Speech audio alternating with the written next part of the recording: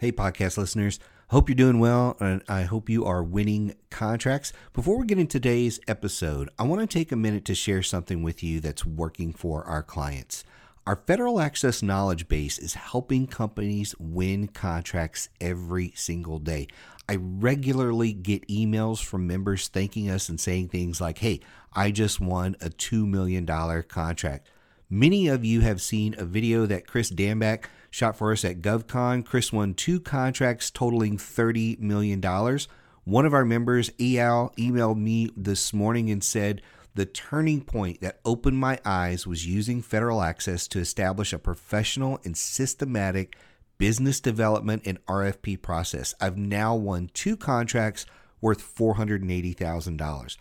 Federal Access is helping a lot of companies win. It can help you too. So here's the deal. I have a special offer for you. Visit federal-access.com/game changers today and get started for just $29. You're going to get access to a digital copy of the government sales manual, over 70 strategy videos, more than 30 webinars, 300 documents and templates, and one of my favorite pieces is SME support. So when you run into any issue, any challenge at all, you can email me directly for help. So go check out the special offer today at federal-access.com/game changers. The link is in the description below the podcast. So go check that out today, federal-access.com/game changers, so you can get started for just $29 today. Now let's hop into this episode. The big question is this: if government contracting is supposed to be so easy, why do so many companies fail to win even a single contract while others dominate the market? That's the question, and this podcast will give you the answers. In today's episode, you go one-on-one with best-selling author and master business coach Michael Lejeune to learn exactly how to take your government contracting business to the next level. So I'm really excited to talk about this today. I am going to be talking about finding active GovCon opportunities. And so you're probably thinking, what's the difference between an active and a passive, or an active and any other type of opportunity? And the thing is, there are opportunities that you create. So sometimes your client doesn't even know, or potential client doesn't even know they have a problem, or they've identified a problem, but they aren't even thinking about putting that out on the market yet for bid or anything along those lines. And those are a lot of the opportunities that you're working on. I call those cultivating opportunities. So there's a lot of cultivating opportunities in the GovCon market. The opportunities I want to talk about today are when you are finding active GovCon opportunities. And so a lot of these are going to show up in systems. The primary one we're going to talk about today is beta.sam. But if you are doing state and local work or something like that, this strategy is also going to apply to those systems. It's just each state has their own state level system. Some municipalities that run their own different thing like that. So I'm primarily talking about the federal type of active GovCon opportunities. And so I want to talk to you today about some really simple prospecting methods, because I think we overthink how to use systems out there. I think every time I turn around, somebody's talking to me about this bid matching system and that bid matching system and all the different systems that are out there. And I'm like, if you're just starting out, and in fact, if you've been in this business for a while, you can probably get by on just using beta.sam.gov. You really can. And for those of you that just heard that and just shaking your head, look, it's not as hard as you make it, but we overthink this a lot. And so here's how I go about this when clients are telling me they can't find opportunities in this system. So one of the things that I will do right away is I want to sit down and identify your main keywords. So what are 8 or 10 main keywords for the product or service that you are searching for? We need to start there. And one of the cool things is you'll find that out of those 8 or 10 keywords, there's probably 1 or 2 that the government's using the most. And that'll become your primary one that you do a lot of searching for. But you're only going to find this out by actually doing the searching. Okay. So you're going to have to create those 8 or 10 keywords and start doing some searching and see what happens. When I punch in this one keyword, do 4 results pop up? Do no results pop up? Do 300 results pop up? What happens when I punch in these keywords? That's what I'm looking for, because I want to figure out which keywords are the ones that the government's actually putting into the system. Now, you're also going to find out that, hey, I probably only need to search 8 out of these 10 keywords once every other week or so, but there's one or two keywords I need to search every single week. So first, let's get our keywords. Second, let's get our NAICS codes. And you can really stop there. Depending on how the government buys what you sell, could you get into PSC codes and all that other stuff? And in fact, there might be a case to build around that, but we're just going to start here so you can understand how to focus for these active opportunities. So once we take those, one of the areas that I start in is the RFIs, sources sought, whatever you want to call it. I start there. That's where I start searching. Start searching there. And here's a tip. You can respond even if it's late. So like if you find one and the response date was yesterday or the response date is 2 days from now and you're thinking, gosh, we just don't have the time, it's okay.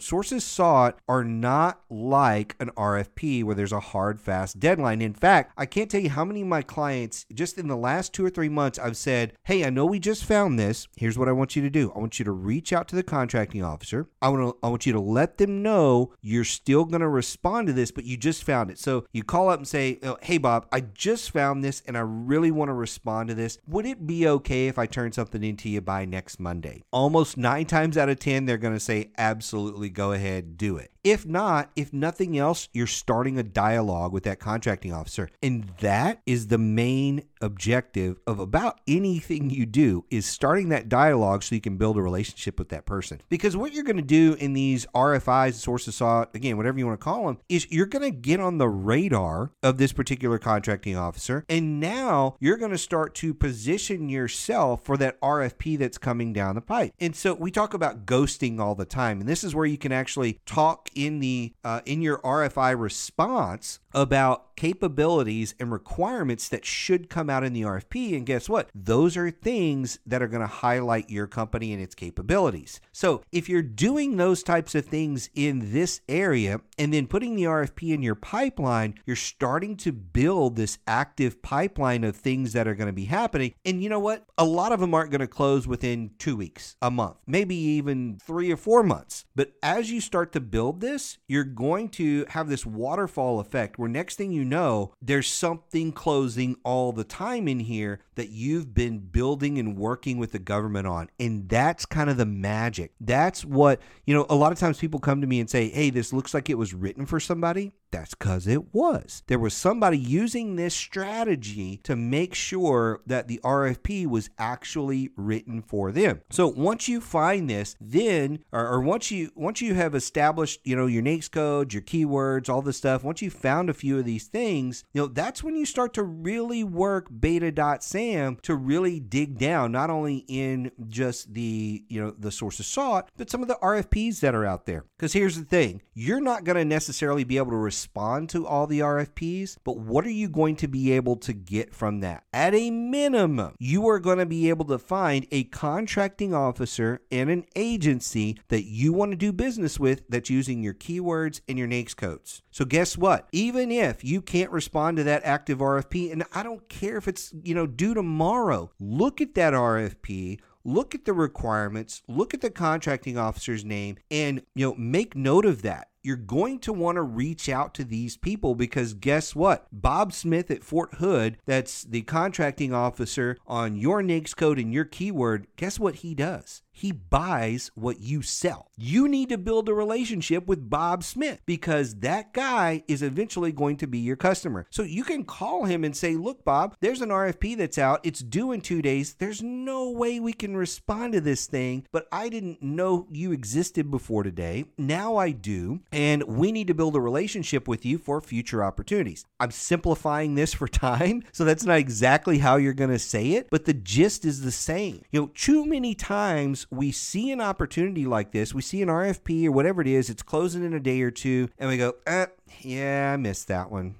Too bad. And, you just missed an opportunity to put them in your pipeline. You missed an opportunity to build a relationship with the contracting officer. You missed an opportunity to say, wait a minute, this is a 3 or 5 year contract with, option year. Okay, so let me take a look at this contract. Could we have won this work if we had time? Yeah, probably. Okay, when do the renewal options happen? Okay, when do I put that in my pipeline in my CRM? Because I'm chasing this thing next time. So even if you lose it this time, time? Should you be chasing it next time? And if you are applying this methodology, this thinking, this strategy to these things you find inside beta.sam or whatever database that you're looking in, even if you're using one of the fancy bid matching tools, if you are using this thought process as you approach those opportunities, even the ones that are expiring, you're going to start loading your pipeline.